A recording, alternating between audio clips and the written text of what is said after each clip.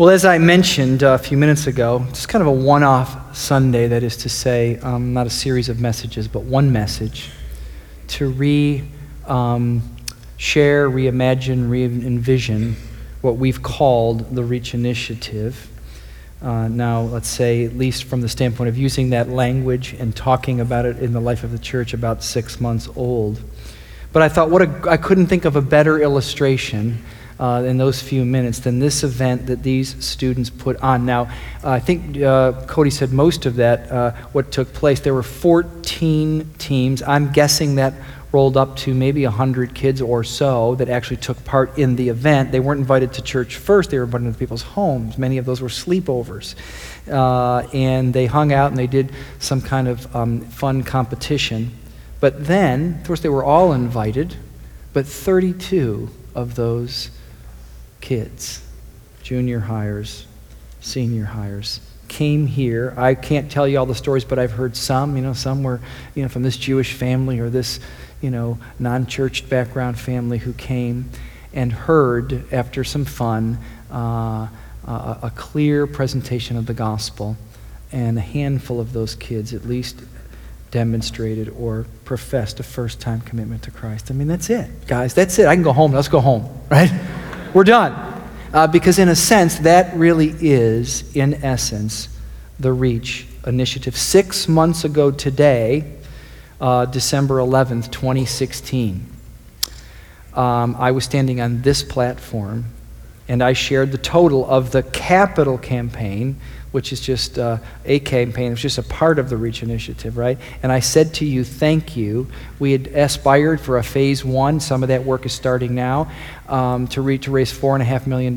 We raised nearly $5 million. And I said to you in pledges, thank you so much. And I want to say again, as a reminder, 6 months later, thank you for your faithfulness. If it were not for your faithfulness, not just in pledging and in giving, let me tell you something, we wouldn't be doing anything. So I want to thank you, but behind your faithfulness is God's faithfulness, who believes enough in us, imperfect as we are, to call us and equip us to reach a new generation of people, a new generation of Browncrofters. That is to say, what do I mean by that? Black or white, Asian or Hispanic, tall or short, young or old, fat or skinny, educated, uneducated. The only qualification for the new generation of Browncrofters is they are sinners in need of God's grace. That's what it's really all about. And before we get covered in dust or we begin to see this first phase take shape, I wanted to take just one Sunday to remind us what this is all about. It's not about bricks and mortar. It's not about money. It's about reaching a new generation of Browncrofters, people who don't know Christ today. It's about then reaching the next generation, as these students just illustrated so well for us. It's about going into a deeper community and getting in deeper communities, those of us who are here to know Christ better, and going further with the message, whether that's into the city, of the suburbs, or different parts of the world. Some of us will get on airplanes, some of us will engage refugees, but most of us will go no further, or need go no further than our neighborhoods, than our homes, than where we live, than where we work, and simply change our mind, our heart, our attitude about inviting people around us who don't know Christ. That's what today's about. Luke 15, one passage, just 10 verses, that helps me, I hope, punctuate this moment in the life of our church, this vision in the life of our church, this time. Luke 15, 1 through 10, Jesus in the parable of the lost sheep. Now the tax collectors and sinners were all gathering around to hear Jesus. But the Pharisees and the teachers of the law muttered, "This man welcomes sinners and eats with them." Then Jesus told them this parable. Suppose one of you has 100 sheep and loses one of them. Doesn't he leave the 99 in the open country and go after the lost sheep until he finds it? And when he finds it, he joyfully puts it on his shoulders and goes home. Then he calls his friends and neighbors together and says, "Rejoice with me, I have found my lost sheep." I tell you that in the same way, there will be more rejoicing in heaven over one sinner who repents than over 99 righteous persons who do not need to repent. Or, suppose a woman has 10 silver coins and loses one. Doesn't she light a lamp, sweep the house, and search carefully until she finds it? And when she finds it, she calls her friends and neighbors together and says, "Rejoice with me, I have found my lost coin." In the same way, I tell you, there is rejoicing in the presence of the angels of God over one sinner who repents. Now, this whole chapter, I just read the first 10 verses. There are a total of 33 verses or 32, is all, really, it's one extended parable. And this one extended parable, first it's the lost sheep, then it's the lost coin, then, of course, it's the lost son. Right? This is where it's all building up to. Some of us know it as the parable of the prodigal son. But do not be fooled. It's really one story, or do not be confused, right? He tells them a parable, verse 3. And he says, well, let's talk about, or a woman, think of it this way. But really, as verse 7, as verse 10 tells us, he's not interested in sheep, and he's not interested in coins. That's not the point. He's interested in people, I tell you. In this same way, it's an image, it's a metaphor, it's an analogy. There will be more rejoicing over heaven over one sheep, that repents, over one sinner. It's about people, and what you're really getting here, you might say in a manner of speaking, is Jesus is having a conversation, verse 2, with two sets of people. A bunch of sinners gathered around him. Now that word is not a happy word for us, but it's not necessarily as pregnant a word or as, let's say, negative a word as it was in his culture. In the Bible, sinners doesn't just mean, someone who did a wrong thing. They're a category of people who live in opposition to God, who live immoral lifestyles, who are, the lowest of the low. You don't want to be called a sinner, but these were the people that were gathering around Jesus, and not only gathering around Jesus, but actually having a meal with Jesus, which implied a level of acceptance, a level of fellowship, and the religious leaders really have an issue with that, because the religious leaders, this man welcomes sinners. Let me tell you something about their point of view. Their point of view, although don't be so quick to judge it, was this. As they looked at the Old Testament, they said, listen, God loves people who are righteous. The word is used in both these parables, who do what is right, who do what he asks. Righteous people, not perfect people, but righteous people. And God hates, and you can see this language, he hates sinners, people who are opposed to him, people that thumb their nose at him, people who want nothing to do with him, people are working against him. That's the way we see the world. And these were not one-dimensional bad guys, the religious leaders. They were people with integrity. They were people that cared. They knew their Bible. They did their best to try to follow God. But think about this for a minute. Listen, how well do you know your wife or your husband or your kids or your best friend? Just trying to really get to know another person in this life is not an easy thing, right? People are complex. People are more than one thing. And to try to fully understand who God is not an easy thing. And I'm sure these men and women had some things right, but they had something that was fundamentally wrong, and it's coming to a head here, and it's in the contrast is seen in the first two verses. It's all these wrong kinds of people having a meal with Jesus, and the right kind of people, so to speak, saying, something's wrong here. We thought he had his act together. We thought he was a man who was a teacher from God, but apparently not so. Because if he was, he wouldn't be doing this. And what Jesus says, he could say, like you and I do often when people disagree with us, he could say often like you and I do when people are, have something that, don't like what we're doing and just brush us off. Why should I bother with you? But he doesn't. He's compassionate, he's caring. He says to these men, these leaders, these religious leaders, suppose one of you, let me tell you a story, but in these parables, as simple as they might be, there is a profound truth here. What you're seeing in a sense is the interpretive context of Jesus' ministry. Jesus is saying, this is what I'm all about. It's not about sheep. It's not about coins. It's about lost people, spiritually lost people. And the only reason, the primary reason, the exclusive reason I have come into the world, the reason my Father sent me into this world, the reason I have cloaked my glory, I have not grasped my godliness in a sense. I've not made that the primary thing. I've in a sense, toned down my authority. I've taken on the form of a servant. I've gone to the humiliation of the cross for one reason and one reason only, to demonstrate to you that God loves lost people. God loves you, and that's why I've come. That's the express reason why I am here. It's the express reason of my life. And by the way, that's what I'm about, and that's what the church is supposed to be about. Because really the conversation he's having, this is the closest thing you can get to the church right here. He's building it. The teachers of the law, the people who are committed to the Old Testament. And they probably had some things right, but they had something fundamentally wrong. And this is what Jesus is pointing out to them here. He's making a very important point to these men. This is what I'm about. What about you? What about us? Now, there's something he says here that, like Jesus, he's such a great teacher. You know, my job on the best of days is simply to try to highlight, to bring forth his great teaching. But what Jesus says here is both very, very simple and very, very profound. Don't miss it. In this very first parable, he talks about sheep. Now, for those of you who don't know your Bibles, many of you do, let me just say this for sake of time. If you were to carefully read the Bible, this isn't the only time it's mentioned. In fact, sheep and shepherds are mentioned all through the Old Testament, New Testament. I spent part of a day just this week just almost looking at every verse. It was overwhelming. It's mentioned hundreds of times.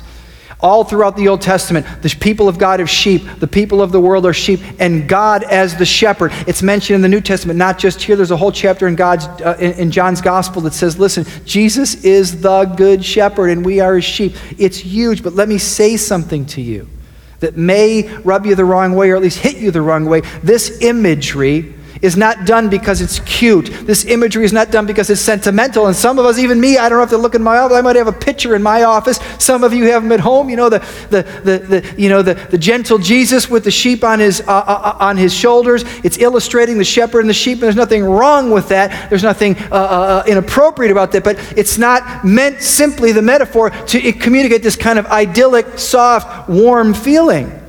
If you look at the total core of what the Bible says, what really this saying here, what it means to be called sheep in a manner of speaking, is kind of a spiritual insult, right? But for a purpose. What are sheep? It's a metaphor. It's an analogy. What are they? Why does God use them? This is what they are. It's not about warm and cuddly. It's about vulnerable. Sheep are vulnerable, and so are people. Sheep are weak. They're not lions, they're not tigers, they're not, elephants. All we are sheep. We are vulnerable, we are weak. Sheep are prone to wandering, right? That's why he uses the metaphor. Sheep often make choices that are not in their best interest. Sometimes they're even dangerous and life-threatening. That's what he's saying. Let me break the metaphor. Isaiah 53. All we like sheep, it's a simile. All we like sheep have gone astray. Each one of us has turned to our own way. He doesn't say all, third world people, all second world people, all white people, all black people, all educated people, all we like sheep have gone astray. Each one of us has turned to our own way. And God the Father has laid on him, therefore, the iniquity of us all. First point, very, very important, we get this. If we really want to be a church that's committed to reaching a new generation. You are infinitely lost and infinitely loved. This is what I think the imagery of the sheep metaphor is saying. You are infinitely lost. What do you mean you're infinitely lost? Are you including yourself in that, Pastor? I've been a Christian for 30 years. I thought you're lost and then you're saved. So what do you mean you're infinitely lost? You mean the people out there are infinitely lost? The people in the marketplaces, the people who don't go to church on Sunday. No, you are infinitely lost. Now, I believe once saved, always saved, the assurance of salvation, if those words make sense to you, that God's promises in Jesus Christ are forever. They cannot be added to or taken from. If you've received God's gift, he's not going to take it back. But let me tell you something, my salvation is not finished. Right? The preaching of the cross is to those who perish foolishness, but unto us who are, wait for it, being saved. 1 Corinthians 1:18. Being saved, it is the power of God. What does that mean? It doesn't mean I'm halfway in a promise to heaven. It means my heart isn't complete yet. Is it, Pascal? You know me well enough. My heart's not perfect. My behaviors aren't perfect. My mind's not perfect. My love's not perfect, right? I am being saved. I am infinitely lost. But, here's the good news. It's bad news and good news. I am infinitely loved. While we were yet sinners, Christ died for us. When I didn't care about God, he cared about me, and it's just the same today. Here's the ways that I'm saying this. All you are like sheep. You are infinitely lost. You are infinitely loved. The problem with many people, including many church people who's the audience of this parable, this extended parable, is we do not believe either of those truths all the way to the bottom. You believe them a little bit, that you're infinitely lost. You kind of believe that some people are far more lost than you are. Some people still are far more unevolved than you are. You do not believe that you are infinitely lost, and to the degree that you do not believe that you are infinitely lost, you underappreciate that you are infinitely loved. When you don't believe you're infinitely lost and infinitely loved, this is why you're not more forgiving towards others whose lives are imperfect, and why you're not more motivated to see past their faults, past their crimes and misdemeanors, past their imperfections, to help them reach God. And what Jesus says is, this is what I'm about, this is what the church is about, this is what you need to be about. If we really want to experience the joy that we long for, and I would say this, I think philosophers and academies would agree with me on this point. All people of all stripes and all backgrounds have a fundamental human desire. I'll call it joy. They might call it something else. All of us have it. And all of us, Christian and non-Christian, are often trying to find that joy. We talked about joy last Sunday briefly. All of us are trying to find it in ways that don't often deliver. It's not found in another possession. It's not found in another achievement. It is only and primarily found, verse 7 and verse 9, or whatever here in this parable, in these two. It's found when you and I take a small step in helping someone who doesn't know Christ find that message. There was joy and rejoicing in heaven. That's the only place it's found, in this kind of way. This parable starts with a conversation with religious people. But notice what he says, verse 7. I hope this made you pause. I tell you that in the same way, let's get off the metaphor of sheep. There's rejoicing in heaven over one sinner who repents. This is what animates heaven. Then, over the 99 righteous people who do not need to repent. I hope that pauses. I hope Jesus is not, giving you a new theology, or is not saying, well, really, the world is made up of people who need to repent because they got a horrible life and they're full of sin and they're way down the line. And then there are those people, this would sort of reinforce the point of view in verse 2, that really don't need to repent. That's what you might think he's saying, but that's not what he's saying. He's being clever, he's being ironic, he's trying to make a point. Nowhere, if you read the Bible cover to cover or the New Testament, would you ever get the sense that anybody doesn't need to repent. The Apostle Paul was a Pharisee. He was a member of the Sanhedrin. He knew the Bible, frontward and backward. He was a man who lived a relative to the law blameless. Blameless. You talk about a high standard, and he said, I counted all these things but garbage when it was seen in light of the righteousness of Christ. Everyone needs to repent. Repentance. I need to repent. You need to repent. The President of the United States, everybody needs to repent. Right? Probably shouldn't go there, but you know what I'm trying to say here, right? In other words, whoever you are, however sophisticated you are, everybody, it's a way of life. What is repentance? It's this.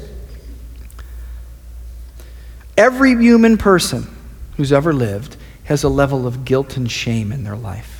You don't pick up guilt and shame at the hospital. You don't pick it up, in the grade school. You don't pick it up in a dysfunctional family. You pick it up, and it's part of the human race. And you and I will do many things, strategies to deal with our guilt and our shame. Sometimes it's religion, sometimes it's drugs, sometimes it's lifestyle, sometimes it's, you name it. We find these strategies, but eventually you get to a place, if you're smart, if you're wise, if your eyes are open, to realize these strategies will never deal. In fact, they often only make your guilt and shame worse. And the only hope, the only remedy, the only answer is to turn your life, not to a new idea, not to a special set of habits, turn your life over to the gift of God in Jesus Christ, who has dealt with the underlying reasons of your guilt and shame on the cross, and he will give you the forgiveness of sin. And repentance is just turning your life over. It's a way of life.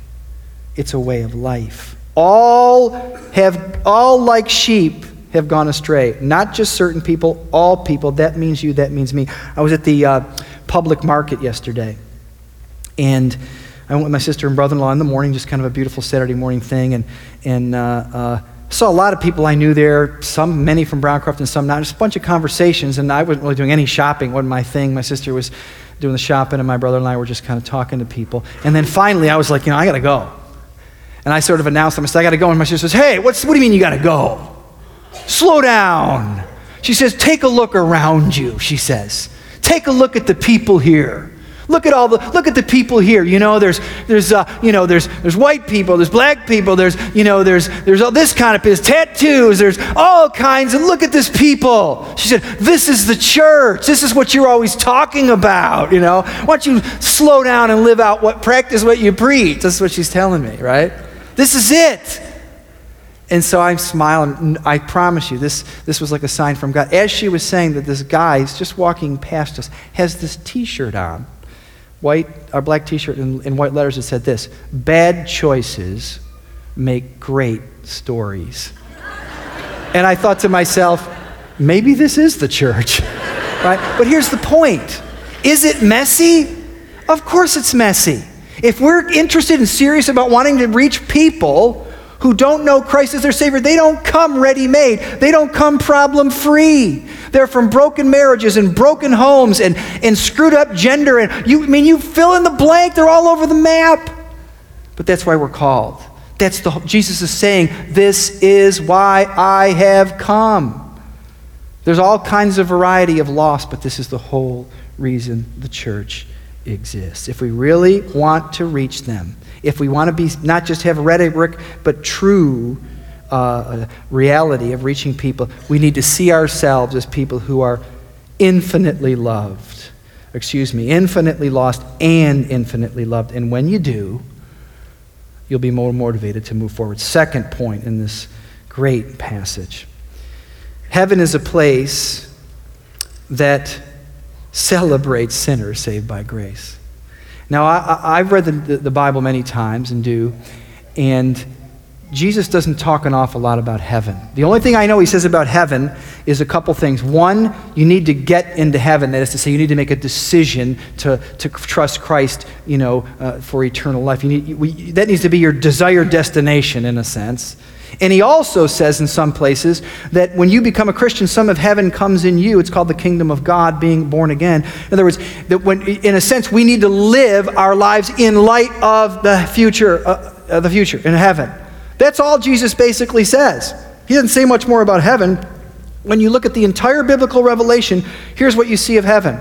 This is what I remember. There could be more. Exodus 32:33, Isaiah 6, and the book of Revelation. All you see is, these images, is a throne, the God himself, all these elders bowing down in worship, smoke and incense and unusual creatures. It's all about the holiness of who God is.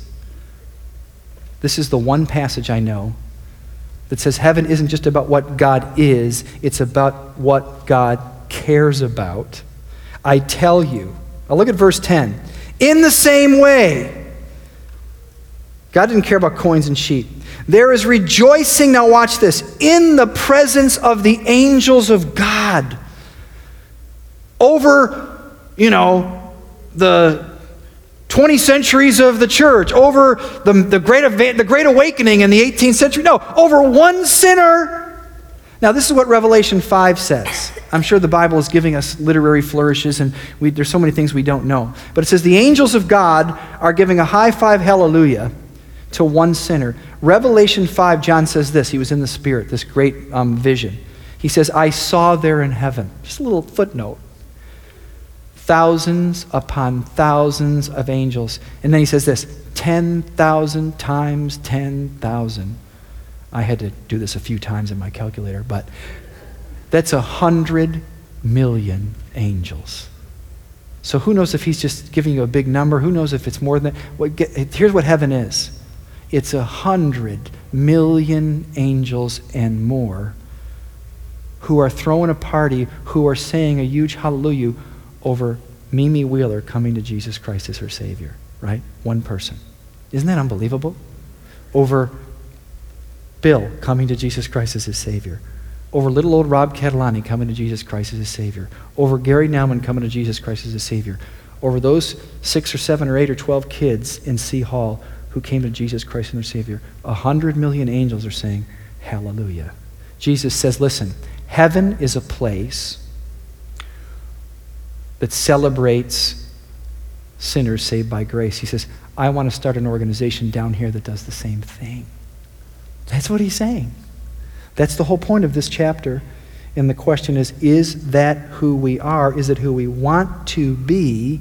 Because this is what God has called us to do. If we really want to see God's power show up, if we really want to experience this kind of joy, we need to redirect our focus off of ourselves. Oh, gosh, it's so easy to be focused on yourself. Aren't you tired of yourself? Raise your hand if you're tired of yourself, okay? Redirect the focus off of yourself to the hope-starved friends all around us and start inviting people into your lives, your homes, and your church. One of my good friends tells me this. He says, the best way to make a change in your family, the best way to make a change in your business, the best way to make a change in your church is simply to do one very simple thing. Change the subject, right? Change the subject. Stop the preoccupation of yourself and open up your life to what God wants to do. Last point, the purpose of the church, that's all Jesus is saying, is to reach the lost. The purpose of the church is to reach. Now you say, that's messy. Of course it's messy. It's going to be problematic. Of course it's going to be problematic. Read the book of Acts. Bad choices make great stories, right? That's true for me. Are you kidding? It's true for most of you. Most of the people I know, their lives are messed up, and most of my friends go to this church. P.S., okay?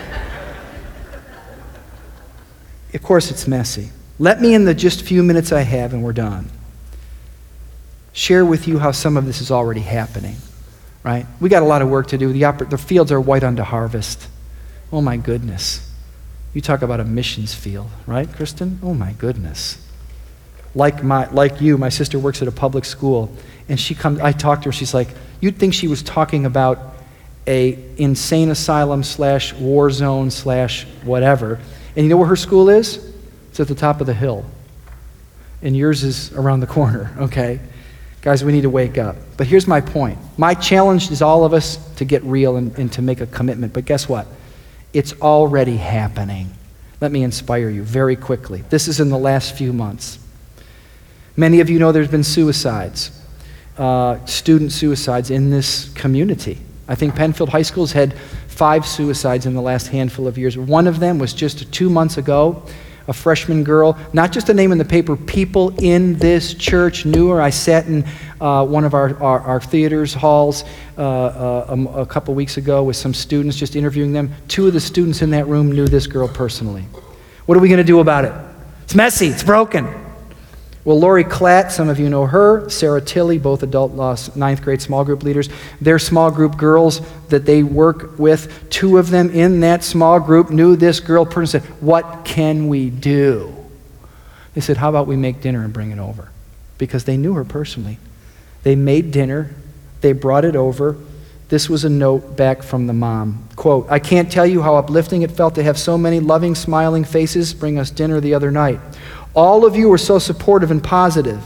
It put a much-needed smile on my face. I just know that you girls are going to bring a lot of positive change in the world. I was so impressed by your maturity. You're all so beautiful, inside and out. Lori, thanks so much. Sarah, thanks so much for organizing this and helping throughout. It meant a lot. Guys, that's the Reach Initiative. How about a little rejoicing in this room, all right? I mean, come on. That's what it's about. That's it. Shelley and Jason Tierson, if you know them. Shelley has been involved with Amy Roders, a few other people, as volunteer helpers at a mission that we support in the city called Compass Care, who works with mostly teen moms, but people in general who are pregnant and struggling. Young girl comes in, this was a few months ago. Teenager, pregnant, lives here in this community. She, after some counsel, it's all free counsel, there's no arm twisting, but she decided when it was done she wanted to keep her baby. Problem was her mother said, either you get an abortion or don't bother coming home. So a volunteer, Kathleen Hunt, who volunteers there from Browncroft, she said, I don't know what we can do. She calls her friend Shelley Tierson and says, Shelley, listen, I got this situation. And she doesn't say, Shelley, gee, do you have a blanket? Do you have an extra $20, $100? She says, can this girl come and live with you? And she said, sure. And she brings that girl in, and for the next 8 weeks or whatever it was, until April 17th, and brings that baby to full term. And in the process, the mother softened and came around. And this family, through their simple saying yes, they're simply taking their eyes off themselves, opening themselves up for the opportunity, changed 2 lives, let's call it 3, for Jesus. That's the Reach Initiative. Living it out. Let me close with where I started with these kids, a couple of them. And I close with kids because you know what, if kids can do it, I think you can. I think I can. The Double Dog Dare a couple weeks ago. Maddie Pitts, 7th grader. She invited 9 girls from her gymnastics team over. Her dad told me she has never invited anyone to church. Okay? That was a 7th grader. She's got a lot of life ahead of her, but still, she's never invited anyone to church. 5 of those 9 said yes. All 5 of those came to church the next day. As her dad tells me, one of them was from a family that, had nothing to do with church, and they all heard the gospel of Jesus. Emerson Ormond, if you know Dan and Stacy, she had 6 friends, same story. Let me close with this one. Maybe it's the closest to some of our experience. Caleb Mason, 12 years old, Kim and Chris's kid. He stuck his neck out there, as his dad said, invited 3 friends. They all said no. And he said, Dad, I'm wondering if I'm disqualified from maybe I shouldn't come because all my friends said no. And his dad said, as I did to his dad, whether or not your friends say yes is not our responsibility. One man sows, another man waters, and God gives the increase. I said, listen, if a 12-year-old boy has the courage and wherewithal to pick up a phone and invite 3 of his friends to a fun event that might lead to to hearing the gospel, don't you think you can do it and I can do it? Right? Our problem isn't opportunity. Our problem isn't circumstance. Our problem isn't money. Our problem isn't education or giftedness. It's just being willing to take our eyes off ourselves, to remember that we are infinitely lost. Get over yourself. It's not going to go away. We're all going to have problems to fix until the day you die, but we are infinitely loved. And what animates heaven, what God is most interested in, he's not interested in, brokering a peace deal. He's not interested in global warming. These are not the top issues in heaven. What's most interested in heaven is one sinner who turns their life over and says, I can't do this anymore. I want the forgiveness of Jesus. Heaven throws a party, and Jesus says the church is supposed to be just like that, right? I want to close by one more example. This is a real live one. Our Honduras team's going to come out. We're going to pray for them and be done. And they are going, this time, not to their suburban neighborhood, not to a city of Rochester, but they're going to go to Honduras to work with one of our missionaries to share the gospel. And I want to pray for them as we close our service this morning. So one more time, my good friend Mike and Kim and company, just in a minute or so, tell us what you're doing and who you got with you. Yes, absolutely, Pastor. Thank you. I don't know if that's working. Is this on?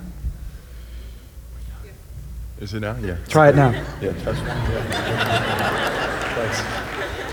Thank you, Lord. We wanted to thank all of you, too, for your support over the last several months to make this possible for us. You're our family, so it's nice to be sent off by all of you and be supported by you. Our team consists of Eugene Diaz at the end, Patrick and Georgina Ho, and Jen Fonseca, Emily Jennings, Dan Free, Kim Millcliff, and myself. So the 8 of us will be going down in support of the Yurka family, Peter and Tyann.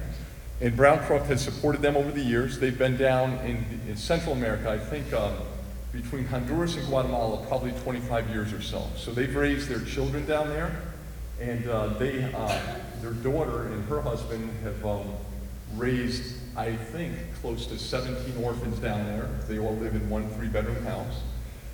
So we are going to do whatever they want us to do, and some things we did last year when we were down there, and we plan on doing the same things.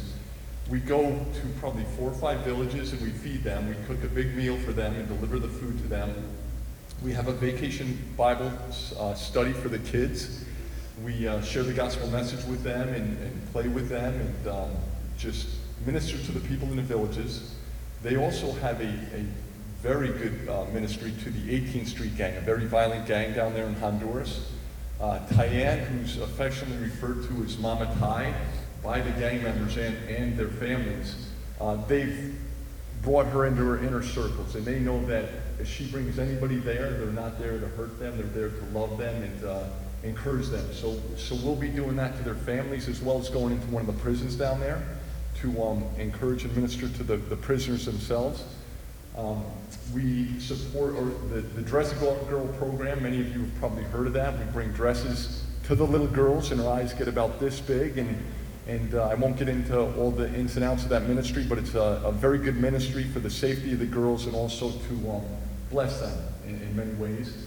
This year we have an added blessing with the Patrick and Georgina. They own Rochester Optical, so they'll be bringing probably 200 plus pairs of glasses and doing a little bit of a optical ministry to the people in the villages as well. So there's a lot of things going on. There's more things than that, but we're looking forward to a good trip and being used by God in whatever way He desires to use us. Amen.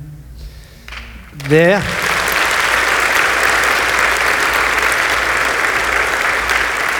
Join me as we pray and commission this team. And let me say this too. Back to the Reach Initiative, some of you would remember, it's a series of individual initiatives that make this up. 2 of them are missionary or missions-minded, I should say. They're about outreach. One's a city partnership, more to come. One's an international partnership to create a new Reach partnership with a strategic group of people or part of the world for a church, for a new season for us, for students, for adults, for docs, for professionals, to engage our church in a new season of mission. And we boiled this down to a few. Many of you know I was in Peru in March to explore one opportunity. I'm going to go with this team. I'll be joining them July 7 for a few days to explore Honduras as a place. And then while they're still continuing, I'm going to get on a plane and go to Bolivia and meet with one of our other missionary partners to explore that, so that we're going to finish our work and hopefully bring forth to you a new partnership in one of these 3-4 areas that we are looking at. So that's also a little Reach update. Let's pray. Father, we bring before you this team and ask that you would be working both in their hearts over these weeks as they prepare to go further with the message of the gospel in this place. We pray also that you would be working in these communities in Honduras, in these prisons, with these kids, with our friends and partners, preparing hearts there for what it is you've prepared for them to do. Strengthen their hearts, bless their efforts, and advance your kingdom, we pray, through our church. In Jesus' name, amen. Amen. Let's give these guys a hand.